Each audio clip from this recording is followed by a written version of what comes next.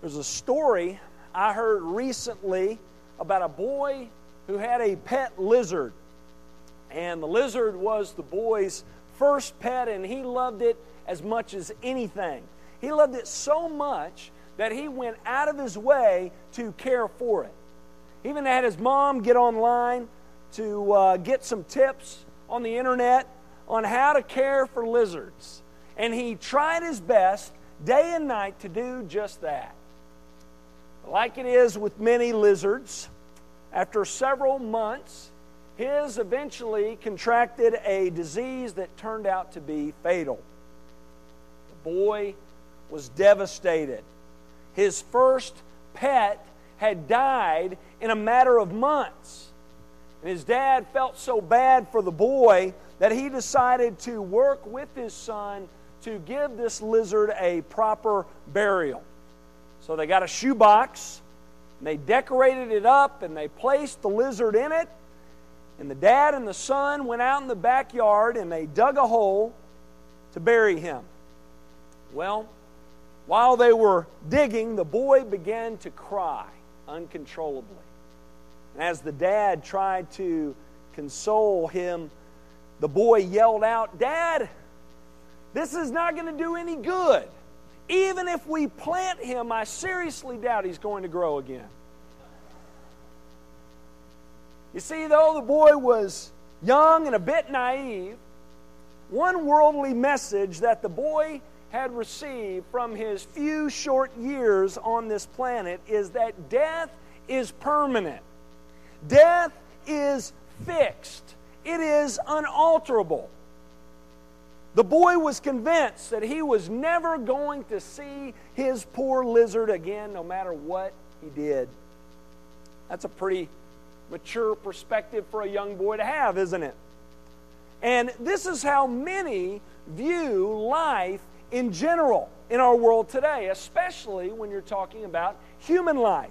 Many believe that death is permanent for people in the same way it is for all living things, and they never move beyond this way of thinking. Dr. William Provine, a professor at Cornell University, has gone to great lengths to disprove the existence of God. He does not believe God exists, and therefore does not believe there's any deep meaning in human life. He once summed up life in this way. Look up on the screen. Look what he said. He said, "We live, we die, and we're gone. We're absolutely gone when we die." It's pretty dim, isn't it? If you have your Bibles, turn to 1 Corinthians 15. We are continuing this morning through this wonderful chapter on the resurrection. And today we're going to be looking at verses 35 through 49. For the past few weeks, we've talked about the fact that there were a group of Christians at Corinth who reasoned in this way when it came to the body. They believed that death was permanent for the body. Now, they believed in Christ's resurrection from the dead, and they believed in some sort of future existence with Him, yet they believed what happened to Christ was unrelated to them. They denied the future physical, bodily resurrection of the godly. Why? Well, like I explained to you a couple of weeks ago, the Corinthians had once again allowed the outside unbelieving world to influence the goings-on in the church. This was a reoccurring problem for the Corinthians, right? There was a group of believers in the church who apparently had adopted the Greek philosophy known as philosophical dualism. And remember, I explained to you that this teaching simply meant that it simply taught that all matter is evil and that everything of the is good. That's what many of the Greeks believed. They taught that one's body is bad, but one's spirit is good. And because this was their worldview, they believed that when one died, their evil material body rotted away while their good and clean spirit remained. And the Corinthians had been greatly influenced by this pagan belief, which is why they were questioning their future bodily resurrection. So in chapter 15, Paul, knowing this is where they are, doctrinally, makes a detailed and thorough argument in favor of the physical and bodily resurrection of Christ and of His people. For the past 2 weeks, we have seen Paul building this argument by first discussing the resurrection of Jesus. In verses 1 through 11, he gives evidence for Jesus' resurrection, and in verses 12 through 34, he explains the importance of it. Now, why does he do that? They already believe this to be true about Jesus. Why harp on this point? Here's why.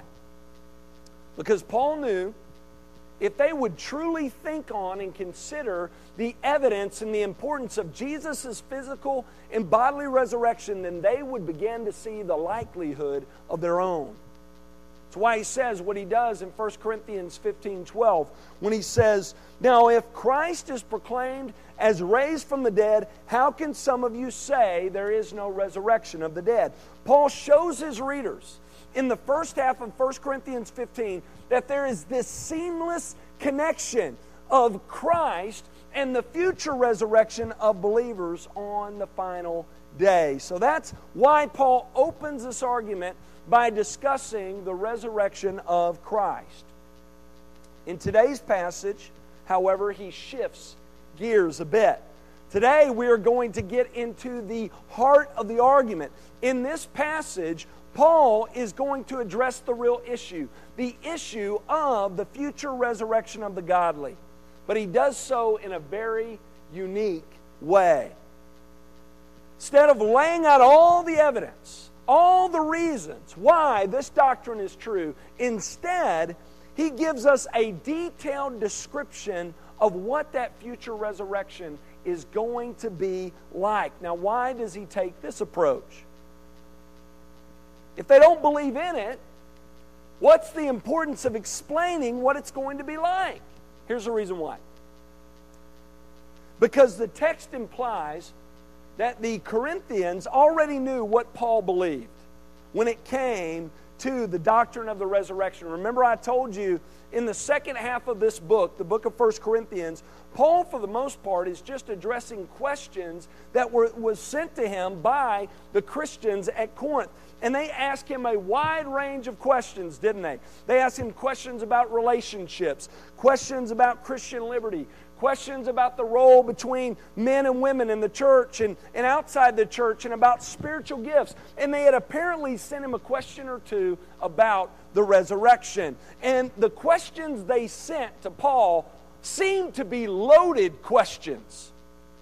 The Corinthians apparently had made it known to Paul that they were already decided on this issue. Their mentality was, we're going to hear what you have to say, Paul, but our minds are pretty much already made up on the matter. In verse 35, Paul begins this section by saying, "But someone will ask, how are the dead raised? With what kind of body do they come?" Notice the quotations here. Apparently, Paul had been asked this question by a few in Corinth. And his harsh response in verse 36 implies that when it was asked with a sarcastic skepticism rather than honest uncertainty. Apparently, there were some asking, sort of jokingly, "All right, Paul, you believe in a future physical bodily resurrection of the dead? Tell us, how exactly can that happen?"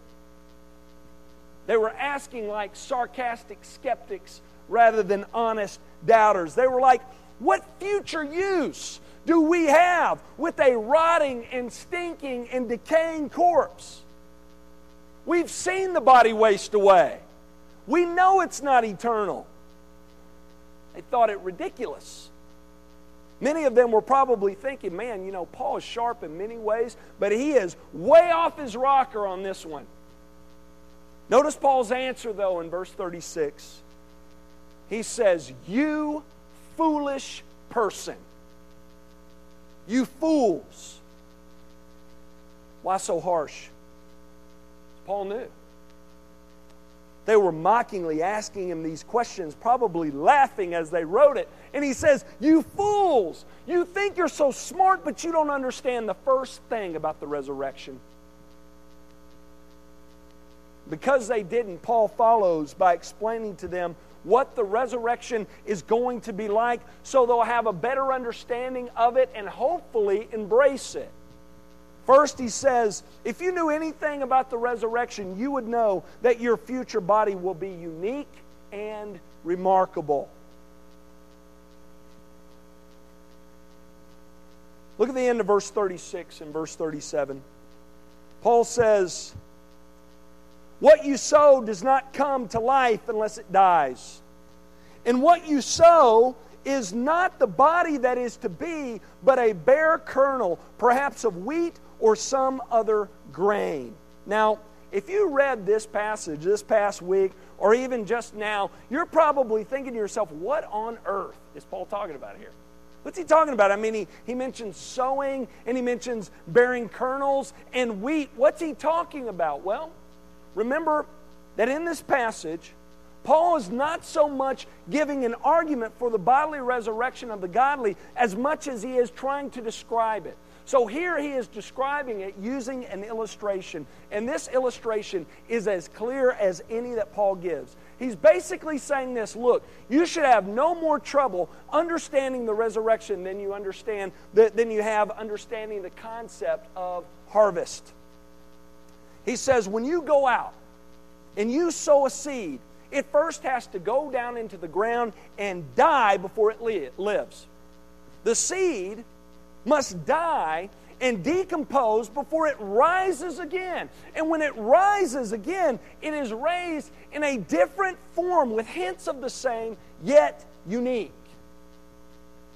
He says the same is true of the future bodily resurrection of the godly. And believers, this holds true for us today as well. Now again, we have an example of this, don't we? We can look to Jesus. I believe that Jesus' resurrected body was somewhat different from the one before His death.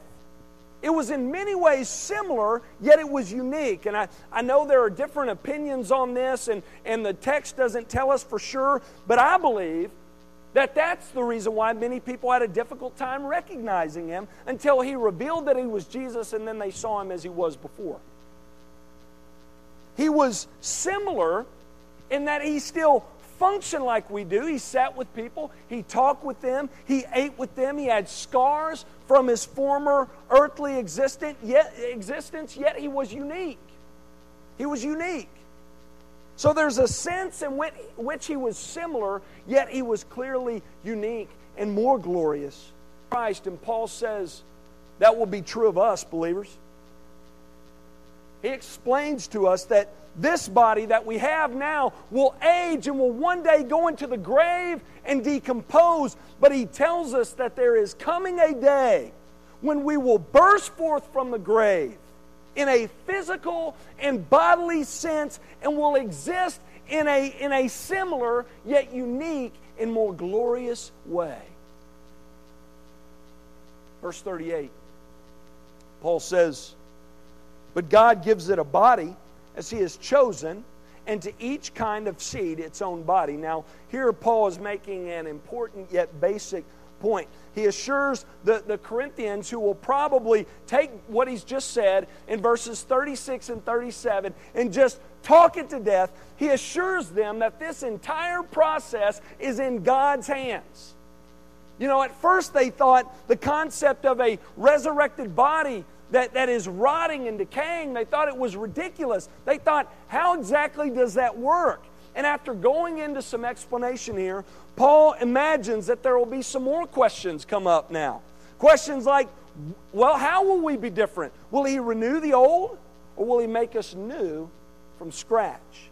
Paul is anticipating these types of questions, and so he assures them here that this process is in God's hands. It will be accomplished by Him. It is a body that God will give. Therefore, let Him worry about the details. It's in His hands. Verses 39 through 41, Paul says, "For not all flesh is the same, but there is one kind for humans, another for animals, another for birds, another for fish.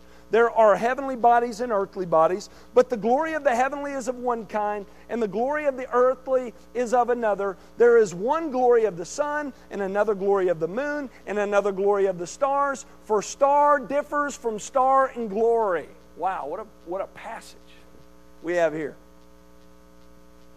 Many of the Corinthians were wondering how this resurrection was going to be possible, and they were now probably wondering how they could possibly have a different body.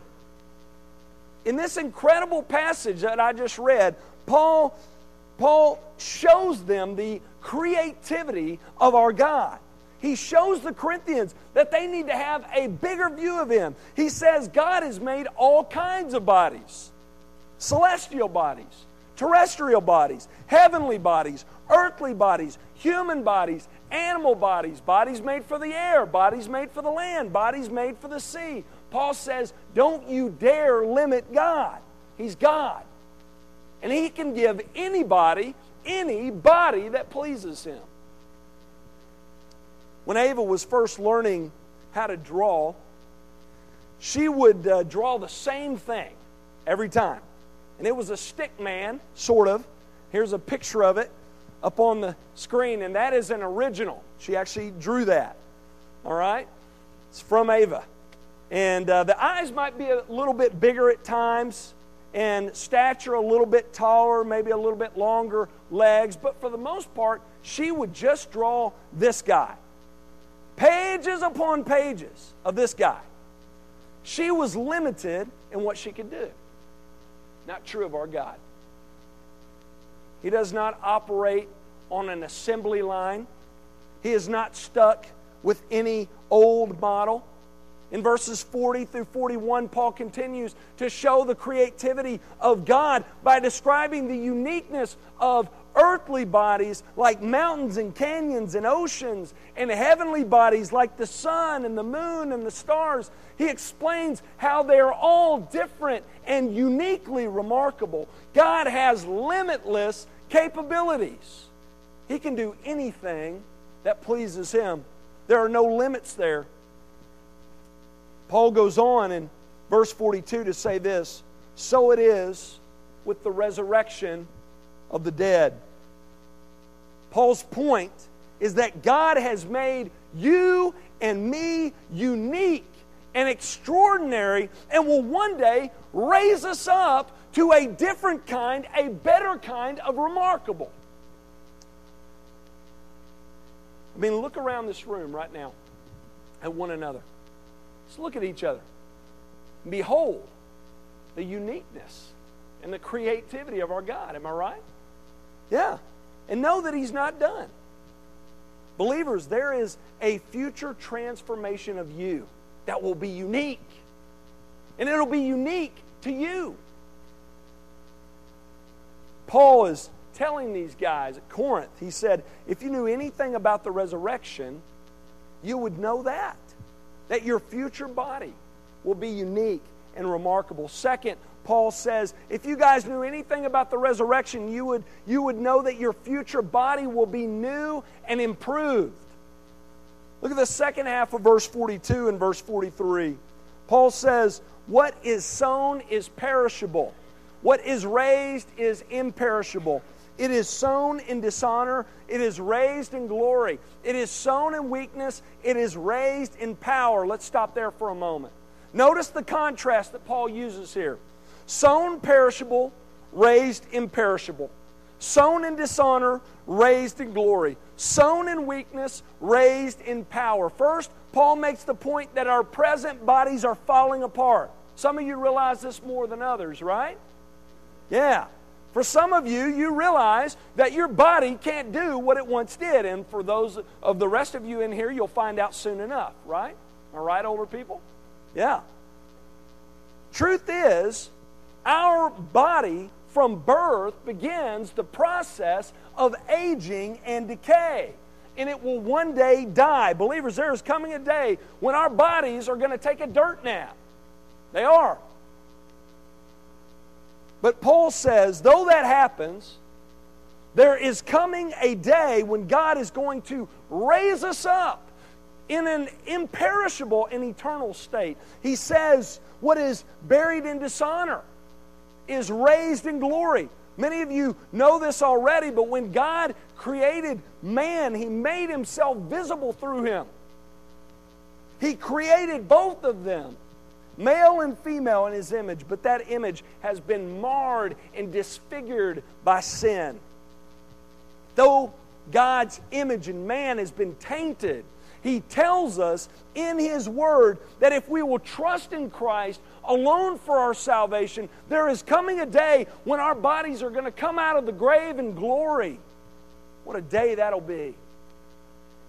He says, sown in weakness, raised in power. We're reminded of our weaknesses daily, aren't we? We are victimized by everything around us. For example, the environment in which we live. We are victimized by our own environment. We have seasons of sickness, which is determined by the world around us. We have allergy seasons and cold seasons and flu seasons. We're victimized by the things we eat, the people we're around, the stresses from our job. We are a weak people. Yet Paul says we'll be raised in power. The limitations that we have today will be non-existent in the life to come. Scripture is clear that God is going to one day restore things back to the way they were, and this includes our bodies. Our future bodies will be new and improved. They will be eternal and magnificent and powerful. Well, Paul's not finished. Look at verse 44. Another point, he says, it is sown a natural body. It is raised a spiritual body. If there is a natural body, there is also a spiritual body. Again, he is showing us what the grave truly reveals about our bodies. He has already explained to us that the grave shows our bodies to be perishable and dishonorable and weak. And here in verse 44, Paul shows us that the grave reveals that we are natural. This body that you have currently is suited for this life and this life only. Yet our spiritual bodies that God will raise up in the last days will be suited for the next life, for the new world. As well adapted as our bodies are for this life, even more so will our future new and improved bodies be suited for the next life. In that day, our new bodies will fit in to a new kind of life, a new level of life, a new dimension of life, a new dimension of existence that is beyond anything we've ever experienced. Now, we don't know the ins and outs, what all that entails, but we know it's going to be incredible. Verses 45 through 47, Paul ends this passage by illustrating this point. He says, thus it is written, the first man, Adam, became a living being. The last Adam became a life-giving spirit. But it is not the spiritual that is first, but the natural, and then the spiritual. The first man was from the earth, a man of dust. The second man is from heaven. Here's Paul's point here. First, he explains that when Adam was born, he was given a natural body. Now, though he was without sin, he was not yet glorified. He was in a trial state. The body that he had was fashioned for this world. It was natural. It was of the dust. It was earthy. And when he sinned against God, he brought on all these other limitations as well that we discussed in verses 42 through 43 that come in this life as a result of the fall. But notice what Paul says in the second half of each of these verses. He makes a contrast between Adam and Jesus. He says, the last, however, became a life-giving spirit. The second man is from heaven. He says, though the first Adam became a living being, the last Adam, which is a reference to Christ, became a life-giving spirit. His point here is that whereas Adam was created with the natural body, Jesus was raised with the spiritual one, you see? Let's keep breaking this down. He says the first man was from the earth, a man of dust. The second man is from heaven. Adam was made from the dust on the ground, but Jesus did not have his beginnings here on earth. He has eternally existed and descended from heaven. Now, there was a time when he took on flesh and he dwelt among us and became a man, but Christ has eternally existed as God with the Father. He is the eternal Son of God. So Adam is tied to the earth. Christ is tied to heaven. Look at verse 48 and 49. This is so good. As was the man of dust, so also are those who are of the dust. And as is the man of heaven, so also are those who are of heaven. Just as we have borne the image of the man of dust, we shall also bear the image of the man of heaven. His point, simple. What is true of Adam is true of us. Remember, we are in Adam, right? By birth. Therefore, what Adam had, we have. He was a man of dust, so are we. He was natural, so are we. He was perishable and weak, so are we. But though that's the case, get this, believers, what's true of Christ is true of us as well. Though we are in Adam by birth, if you are trusting in Christ alone for your salvation, believers, you are in Christ by faith. Therefore, we are not only of the dust, believers, but we are of heaven because of our connection with the Lord. Because of our connection to and relationship with Christ, we have ties to heaven. But not only that, verse 49, we are guaranteed a future existence like Christ's, a future body like His, one that is imperishable and heavenly and honorable and powerful and glorious. So in Adam we are earthy, have a natural body, but in Christ we are heavenly, have a spiritual body. Believers, be honest, how great is that? That's the kind of body we're going to have, a new and improved, imperishable and pure body, just like our Lord's. We need to live with that truth in mind. You know, we're so attached to our present bodies, aren't we? Everywhere you turn, see commercials and ads in the paper and in the magazines on how to improve your body. There are pills you can take, creams you can use, surgeries you can have, foods you can eat, exercises you can do to improve the look and state of this body. And know that I'm not saying that you shouldn't exercise and eat right, okay? You should. But the point I'm making is this. We are so attached to this body and put all of our time and effort into looking like we once did, instead of living with the future in mind and striving to become more like we are going to be in Christ. That needs to be our pursuit, believers. We are to live this day and each day after with that day in mind. We are to pursue godliness. We are to chase after what we will be in Christ and long for that day when we will be raised to be like Him and to live with Him for all eternity.